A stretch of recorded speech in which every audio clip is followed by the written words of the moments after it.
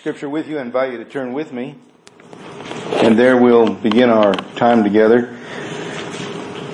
This is Jesus speaking to the disciples on the night He's to be betrayed. Would you please stand for the reading of the Gospel and the respect for Christ's words? In my Father's house are many mansions. If it were not so, I would have told you. I go to prepare a place for you. And if I go and prepare a place for you, I will come again and receive you to myself, that where I am, there you may be also. This is the Word of God for the people of God. Thanks be to God. Amen. You may be seated.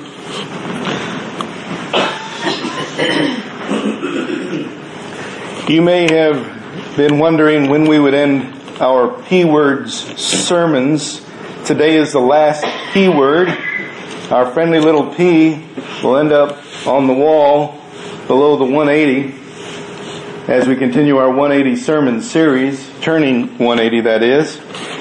And next week, if you didn't figure out from the bulletin, the bolded letter in that paragraph was L.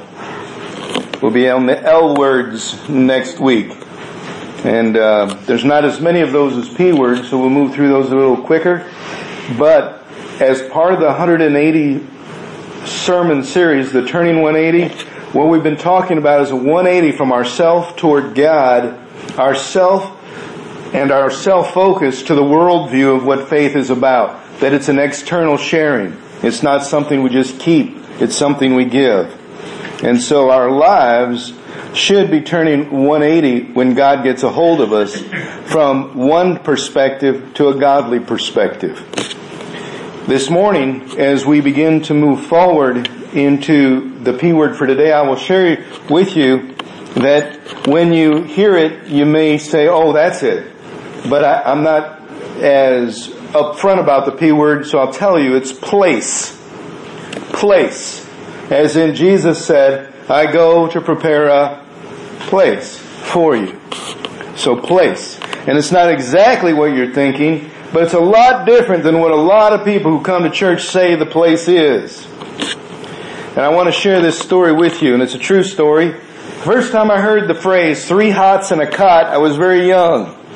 Didn't remember it until I began to study the origin of that phrase. The most recent time that I had remembered hearing it until I began to study the origin was about 12 years ago as an addictions counselor. And they were talking about how in jail they get 3 hots and a cot. And that's basically their life. Eat and sleep. There's nothing else they can do. You know, every so often you come into a place where there's some better accommodations. You get to watch TV, read books, study, things like that. But the only promise is 3 hots and a cot. However, if you didn't know this, it used to be 2. And in some prisons it was 1 hot and a cot. And you say, wait a minute, what are you talking about? What's 3 hots referring to? It's meals. 3 hot meals and a bed to sleep on. Now where it originated was not from that mentality, but a long time ago in the military. In the military, they said, not only will we train you and you get to see the world, we'll give you 3 hots and a cot too. So you don't have to worry about your room and board. And that's where that came from. Now, a lot of people began to change what that meant, and it became a slang statement for, if you get in trouble, your reward is 3 hots and a cot. In other words, it wasn't a good thing. It was a bad thing. However, as we'll see in a few minutes, that has changed yet again. And the reason people say that phrase in certain circles is they think that that's better than the life they have now. At least I got something to eat and place to sleep. Right now I'm living derelict. Hand to mouth, no place to stay, no food to eat, no work, no money. At least in jail, I got 3 meals eaten, a roof over my head. And that, my friends, is pretty sad if that's all you're looking for out of this life. As ecclesiastical Solomon said, if all we have is this world, we might as well eat, drink, and be happy because tomorrow we'll die. And that's the mentality of this life is all there is, what you see, and then it's done. But I got to tell you, in the places where we live our lives from day to day, we sometimes think there's a better place for us. Maybe you're not like that, but sometimes we have this grass is greener mentality, that it's better somewhere else. And so we begin to say, God, and I've done this, God, if you'll just put me over here, I could do so much more for you. I could change so much more lives than where I'm at right now. So just move me over there and you'll see. You'll see that this is how it works. But my question that God had given me when I began thinking that way is, why would I expect God to move me to a greater place of impact when I'm not even willing to make an impact where I am? Why would He want to use me somewhere else if I'm stubborn and resisting the place I am now? How can He trust that I'll be faithful there if I'm not here? Right? So we have to think about that. And that kind of mentality says that, oh, if I'd just be over there, life would be better. And I would do so much more. I could do so much more for God. But you know what happens, don't you? Once we get over there, we go, one of two things. Oh, I wish I was back over there. You know, I was happier. Or in the new place we go, well, God, it isn't as good as I thought. I'm not going to do as much as I thought for you because I just don't like it as much as I thought I would. It's a catch-22 when we think like that. But I got to tell you this. If you're thinking like that God could use me over there a whole lot better than He can use me right here, I believe for you that you can improve your prayer life, your devotional life, your studying the Bible life, and your time in your life right now where you are. You don't have to be somewhere else to improve that stuff. To think that moving you into a position of great responsibility in the kingdom of God would somehow fix all your devotional prayer and serving life would be kind of insane, wouldn't it? Well, God, just put me over there and I'll be more faithful. Why can't you be faithful now? Why not be faithful now?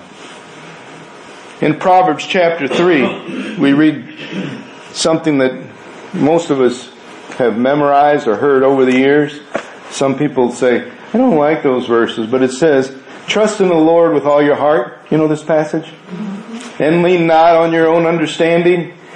In all your ways acknowledge Him, and He shall direct your paths. Right?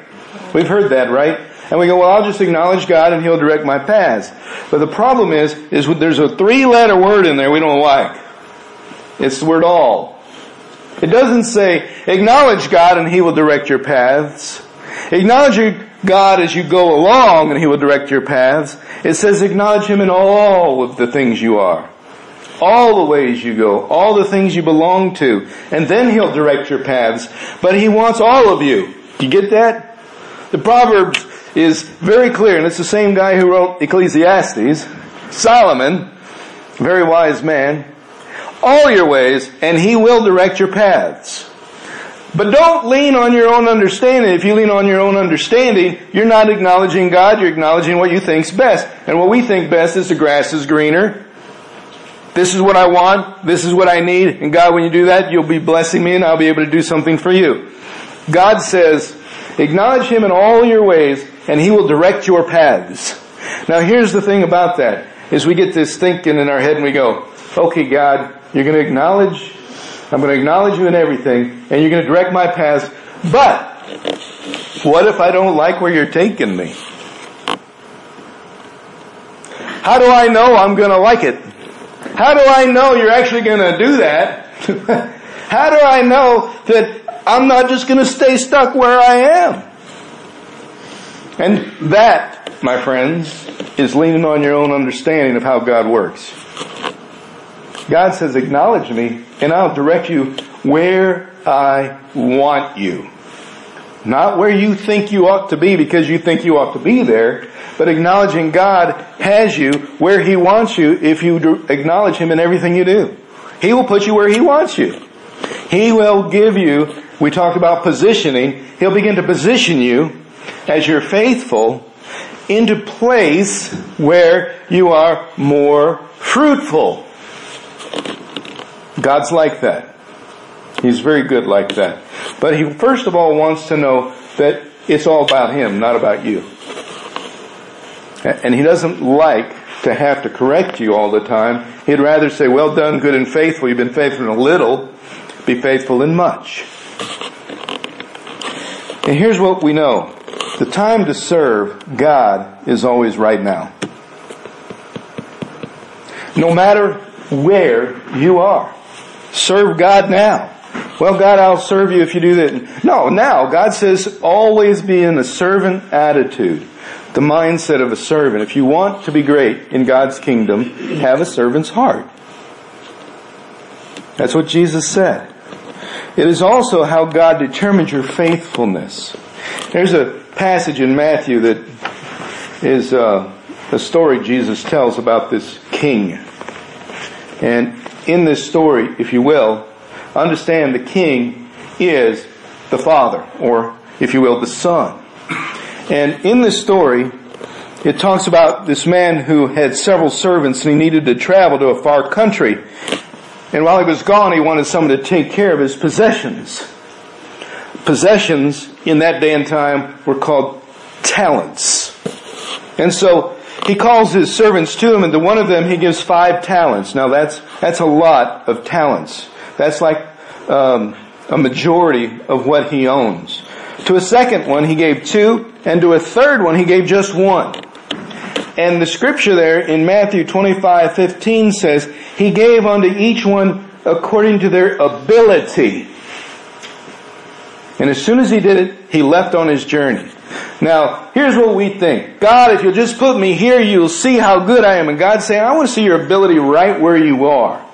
Your ability is your willingness to serve and take care of the things I've given you in your life to show you that you are obedient to me. We want to dictate how God does that. And when we read this story, we read about, and maybe you've heard this story and remember it, the guy who has 5 talents earns 5 more. The guy who has 2 earns 2 more. The guy who has 1 buries it because he's afraid when the guy comes back that he may have lost it or otherwise misplaced it or misused it, and he was afraid. Now, listen to the ability of each of those kind of persons. The person with 5 says, I'm going to do what I need to do because I have the ability. I've been faithful in a little. Now He's given me 5 things to care for. And I'm going to do my best with those because I've done a little bit and I know He's given me more and I want to show Him that I know how. So I'm going to be faithful with these things. And so he does. And the same with the man who had 2. I'm going to be faithful. He had ability to take 2 and make it 4. Not quite as good as a guy with 5, but God knows what you can do. What you're capable of. And He's placed that ability within you. And the guy with 1 buries it. Doesn't even try. Now listen, it says he was given the 1 according to his ability. He didn't even use his ability where he was with 1 thing to give glory to God with it. He buries it. And when the master comes back and sees what his servant has buried it, he says, why didn't you invest it and at least give me interest on what was mine? I could have put it in a bank. You buried it. I trusted that you would do something with what I gave you.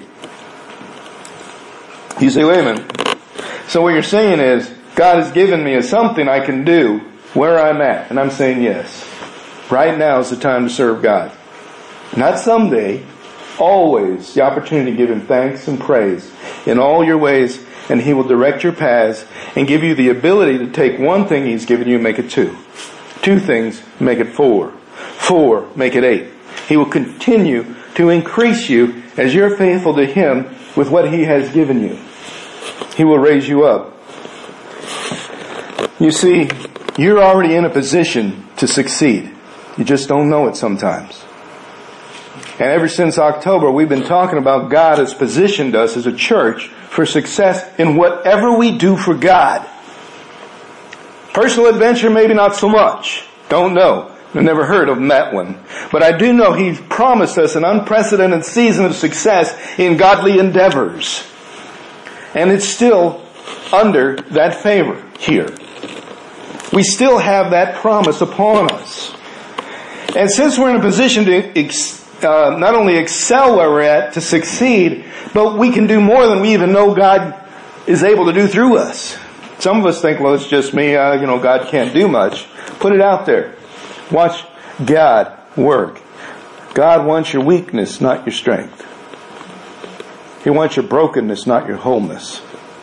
And He will give Himself the glory through you. And what you have to offer is all of who you are. Broken, warts, bruised, battered, all of it. Acknowledge Him in all things. Your ways, your thoughts, your life, your hopes, your dreams. And what happens is when you begin to see that God can use you where you are, you will act with confidence. That confidence comes with a godly passion. And when that happens, you'll act in a way that people around you go, and they'll just be taken aback. Like, wow, that was brave.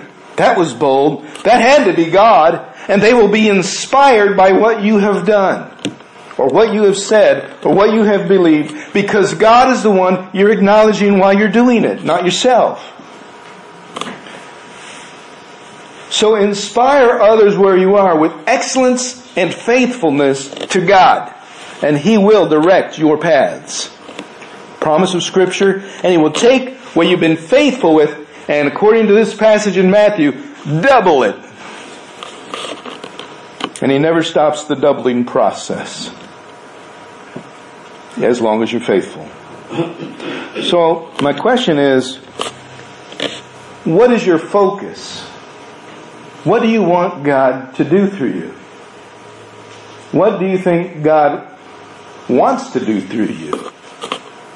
Is that what you're focusing on when you go throughout your day? Or are you just trying to make it through a day? Trying to put food on the table? Or are you really trying to see God at work every day of your life? It's a good question, isn't it? But it goes along with this one. What is the best possible scenario that God could do through you? The greatest vision you could think of, the greatest dream that God could do through you, that you think maybe if somehow all the cards lined up, all the things fell in place, and God could use you, this would be the best thing God could ever do for me and through me for the world because I'm here. That thing. Do you have a picture of that? Some of us would say, no. I never even thought like that before.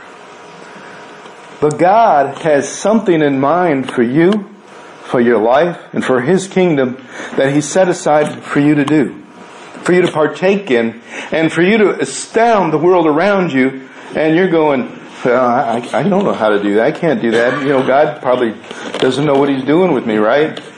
That's how we think. It's because we're trying to focus on ourselves again. But if we acknowledge Him, all of a sudden things will happen, and we'll go, well, how did that happen? I was just doing my job, pleasing God and praising Him, and all of a sudden this happened. What? I didn't do that. God's going to go, there you go. Now you realize it's not about you. It's me doing it. You just be faithful. It just happens. I can't explain it. I just know it does. Now, I've been drawing on an experience in my life from this past June when I stood on a street in Paducah, on 6th Street, when I realized that I was not being all in for God in my work site. My motives for working were 99.9% self-focused. Now, how could I expect God to bless me in any area of that work or anywhere else if I'm not willing to serve Him in that one? How could He? On my caseload at that time, I had 18 people and 2 people were working. 2. out of an eligible 16, 2. And I don't know why, but every time someone else would work, someone would quit. Or I'd find some jobs for folks and I'd just not take them. And I was getting frustrated. But on that day I began to purpose that I'm going to do the next right thing for God, whatever He wants me to do, the best of my ability. And I said, God, I don't know what it is, but I'm going to do it the way they ask me. I'm going above and beyond. I'm going to serve these people. I'm going beyond the needs that they need met. I'm going beyond just finding them work. I'm finding them as a person and understanding them and helping them understand who they are so they're more effective as people. And I began to pour into my clients. I remember one conversation I had with one of my clients. I said, now I'm no counselor here. I'm just helping you try to understand how work works for you. But here's some things I see about you. And for an hour and a half, we talked about his motivations and his personality and the things that he struggled with. At the end of the time, he said, no one's ever shared those things with me. No one's ever cared for me like that. And you're the first person who's ever spent time with me to care about me in any aspect of my life that made a difference. I believe going forward, I will be a better person. That was about 3 months ago. Today, if you look at my work track record, it's a lot different than 8 months ago. All of my paperwork is current and ahead. All my clients, except for one, are working that are eligible to work. Every last one of them. I have a client that I don't think I can get a job with because he just doesn't have the ability. But you know what I'm doing? I'm digging deeper to find out some inner core parts of him. It's not a job requirement. But I care about this man. And another client that has no father, never did, never had friends, and he's all isolated, short-circuited life. And I'm thinking, God, I can't just get him a job. I got to get him to you. He's got no hope without you. So my work isn't my work. It's about, God, what can I do? Why you got me here? If they find a job, there's 50,000 jobs in this half of the state or more. But there's only one you, and if I don't bring him to you, what good am I?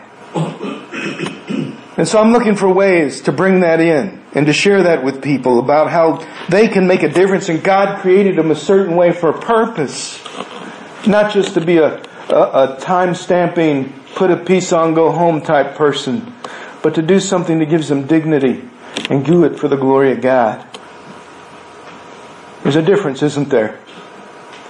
When I told my supervisor how many people I had working, he said, dude, that was his word, dude, you got our percentages up. And I said, no, I don't know how it happened. I just started doing it the right way. I can't tell you why. But when I started being faithful and obedient, God blessed the people I was working with. It wasn't me. I didn't get extra pay. I didn't get less hours and more time off. My clients benefited. Do you get that? When we're about God's business, other people get the blessing. It's not about us finding greener grass so we can be better for God. It's we want to be good for God so others can bear the fruit of it. It's not about us. Yet we have a 3 hots and a cot mindset in our faith and we don't even know it. We think that it's all about what we can do for God.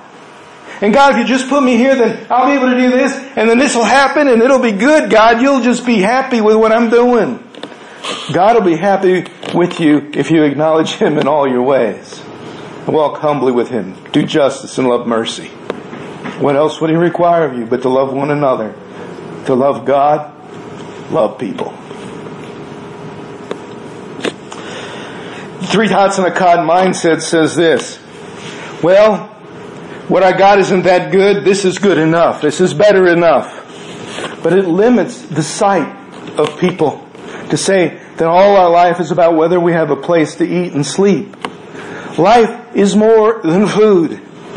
Jesus even said when He's talking about the sparrows and the birds of the field and the flowers of the field, and He said, isn't life more than food and what you eat and what you put on? God knows you need those things. You don't have to worry about them. You have to worry about seeking first which is Jesus' conclusion of the matter, seeking first the kingdom of God and His righteousness, and all that other stuff God will give you. He'll take care of it. That's His job. But we make it ours. As long as I got 3 hots and a cot, I'm all right. Now let me tell you where that came from and what the mentality was.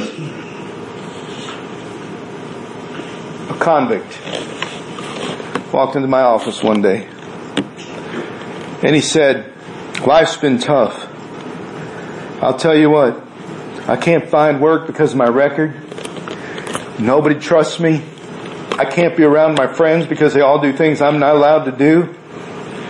It'd probably be better for me to do something wrong, and at least I'd have a place to stay and food to eat. I'd have 3 hots and a cot, and at least I'd know where that's coming from." Hear that? At least I would know where it's coming from. He doesn't understand it's not coming from the prison system. 3 hots and a cot come from God who clothes the flowers of the field and feeds the birds of the air. The same passage says, a sparrow this small falls out of a tree and God knows it. He knows how many hairs are on your head and how many have fallen out today when you brushed it. If you had hair to brush. Do you understand? This is the kind of God we serve. But we want to relegate it to God. I'll do this if you'll just do that. And God's saying, you don't understand. It's not about you. It's about me. And when it's about me, you'll begin to bless others and you won't even know how it happened. You'll be surrendered. And here's how Jesus says this. In my Father's house are many mansions, dwelling places. In my Father's house are many places. If it wasn't so, I wouldn't have told you, and I'm going to prepare one. And when I do prepare that place, I'm coming to you, and where I am, you're going to be. Now, we sometimes look at that mansion as ours. I love that. I love that we do that. But Jesus has a bigger picture in mind. He says His Father has many dwelling places where He's going. Many mansions. Who do you think lives in them? This is the question that we often answer. Well, me, of course. I'm building one. All the saints who went before me, they're up in those mansions. It's not God dwells in those mansions. He has the dwelling places. He dwells in each and every one of them. And Jesus says, I'm going to prepare a mansion, a dwelling place for you. Which means a place where God resides. I'm going to prepare a place where God wants to be, and He's going to bring you and Him together in that place. And the funny thing about it is, if you read the rest of the chapter and get the rest of the story, is He comes back and says, you are the dwelling place of God. That we, my Father and I, says Jesus, come and make our home, our dwelling place in you. So when He leaves, He's preparing a way so that you and I can be the dwelling place of God our Father. That God lives in us. That is fundamental theology, and if we don't know that Christ is in us, we're in trouble. But Jesus says, if I don't leave, I can't do that. And the only way He could do that is if He could indwell in all of us instead of just one of us. So He had to prepare a mansion, a place to dwell for God, and that place was the way where He could dwell in you. And that's what He went to do. And He said, and if I do that, and that's verse 3, I will come again and receive you to me, that where I am you will be also. Do you understand what Jesus is saying here? Jesus is saying, you are God's dwelling place. Don't miss this. This is the greatest thing I ever got out of these P words. That we think, if I'm just over here in this place, God can use me and He'll bless me there. But we forget that He's inside of us and He's blessing us here. Where we are, no matter where that is, He's with us. We keep thinking that what God wants us to do is something external. That we're trying to put God in a place outside of ourselves. That our mansion is somewhere. We are the dwelling place of God. Scripture tells us over and over again, God does not dwell in places made with human hands. He dwells in human hearts. In lives that acknowledge Him in all their ways. That have turned 180 from themselves toward God. From a life of self-focus and whether I eat, sleep, or drink or not, to a life of praising and thanking God for every moment and acknowledging Him and watching what God can do because He's in me while I do those things. The most mundane task I can do, God is in because He's in me. I remember a statement I heard one time, and in it caused me to change how I understand God's presence. Have you ever walked into a room and felt, oh, man, God's not in this place? I have to tell you, I've said that a lot of times, but I haven't said it since in about 12 years. And I'll tell you why.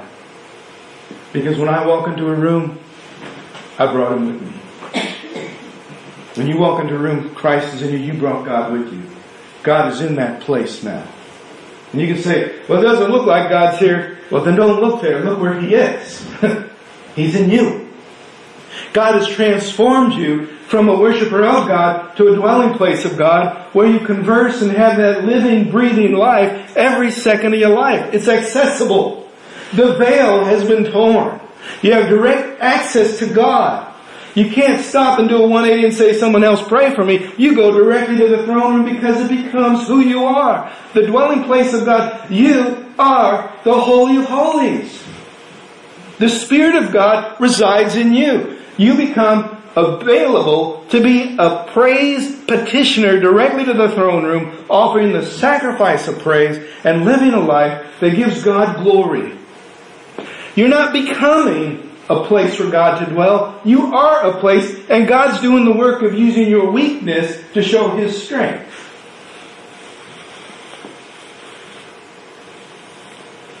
In the back of our minds, that doubt crawls in us, but I don't know what to do. I don't have much. And God says, to what you have ability to do. To what you have ability to do, use that. It doesn't have to be a lot. It has to be what you've been given. Use that. God makes up the difference. Here's how I see this, and maybe this will help you understand the picture that I have in my mind of how God works. God says, I'm going to do this thing for you, but I'm not going to do the part you can do. I got this change for the world, but I'm not doing your part, I'm doing my part. So you do all that you can, and I'll finish the rest. And here's the interesting thing. The 100% of what's going to be done, you might only do 1%. But that's your ability. Or maybe you're doing 20%. And 20% is nowhere close to 100% that needs done, but that's pretty good compared to someone who might only have 1%, one talent. So you got 20%. And God's saying, you didn't get it done, but I got the rest because you did what you could. I'm going to multiply yours with all I am and bring it to what needs done.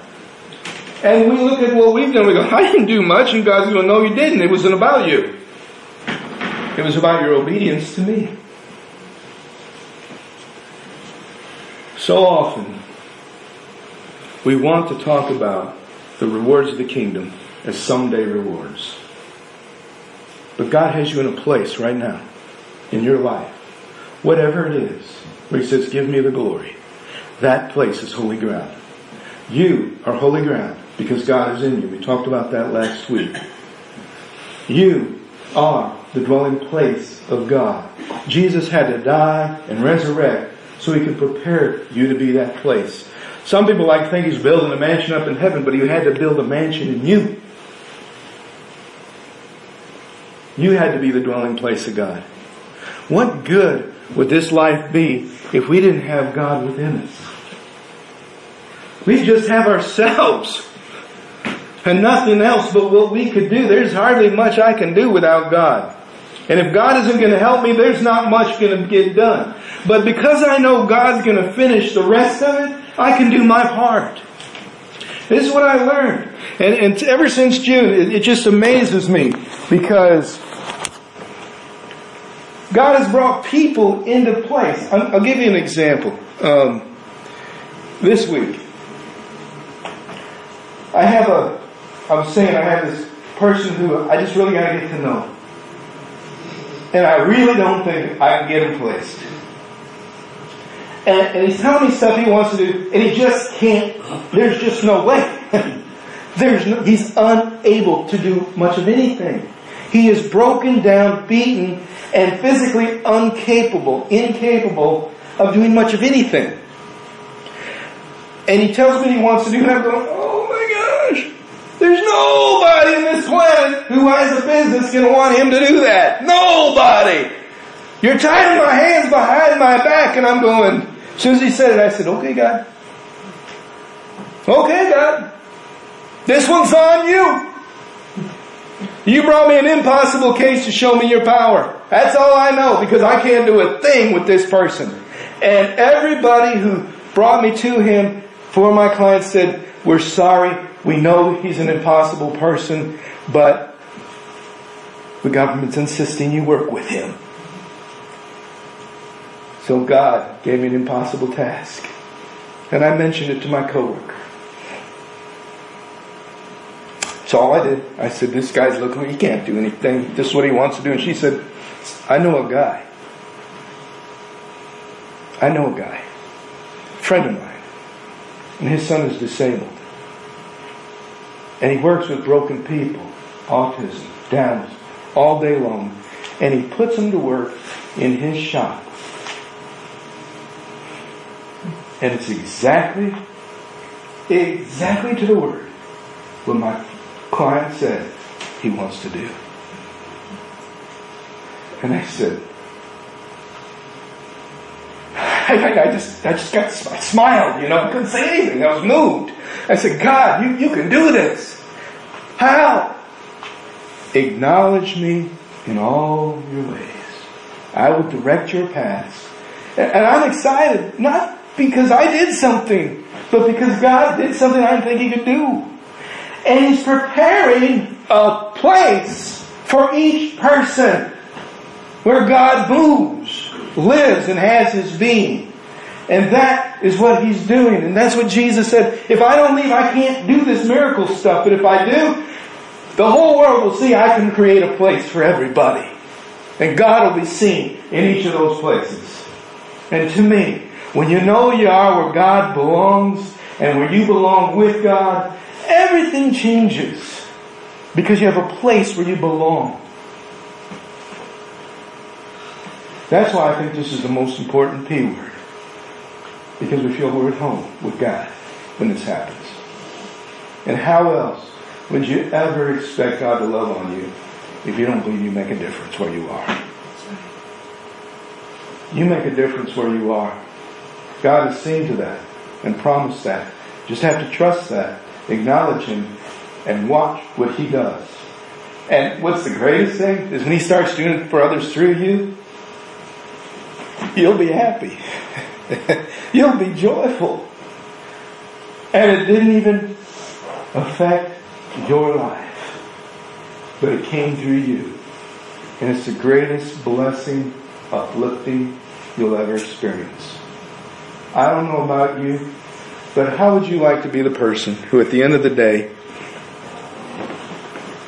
someone walked up to you and said this?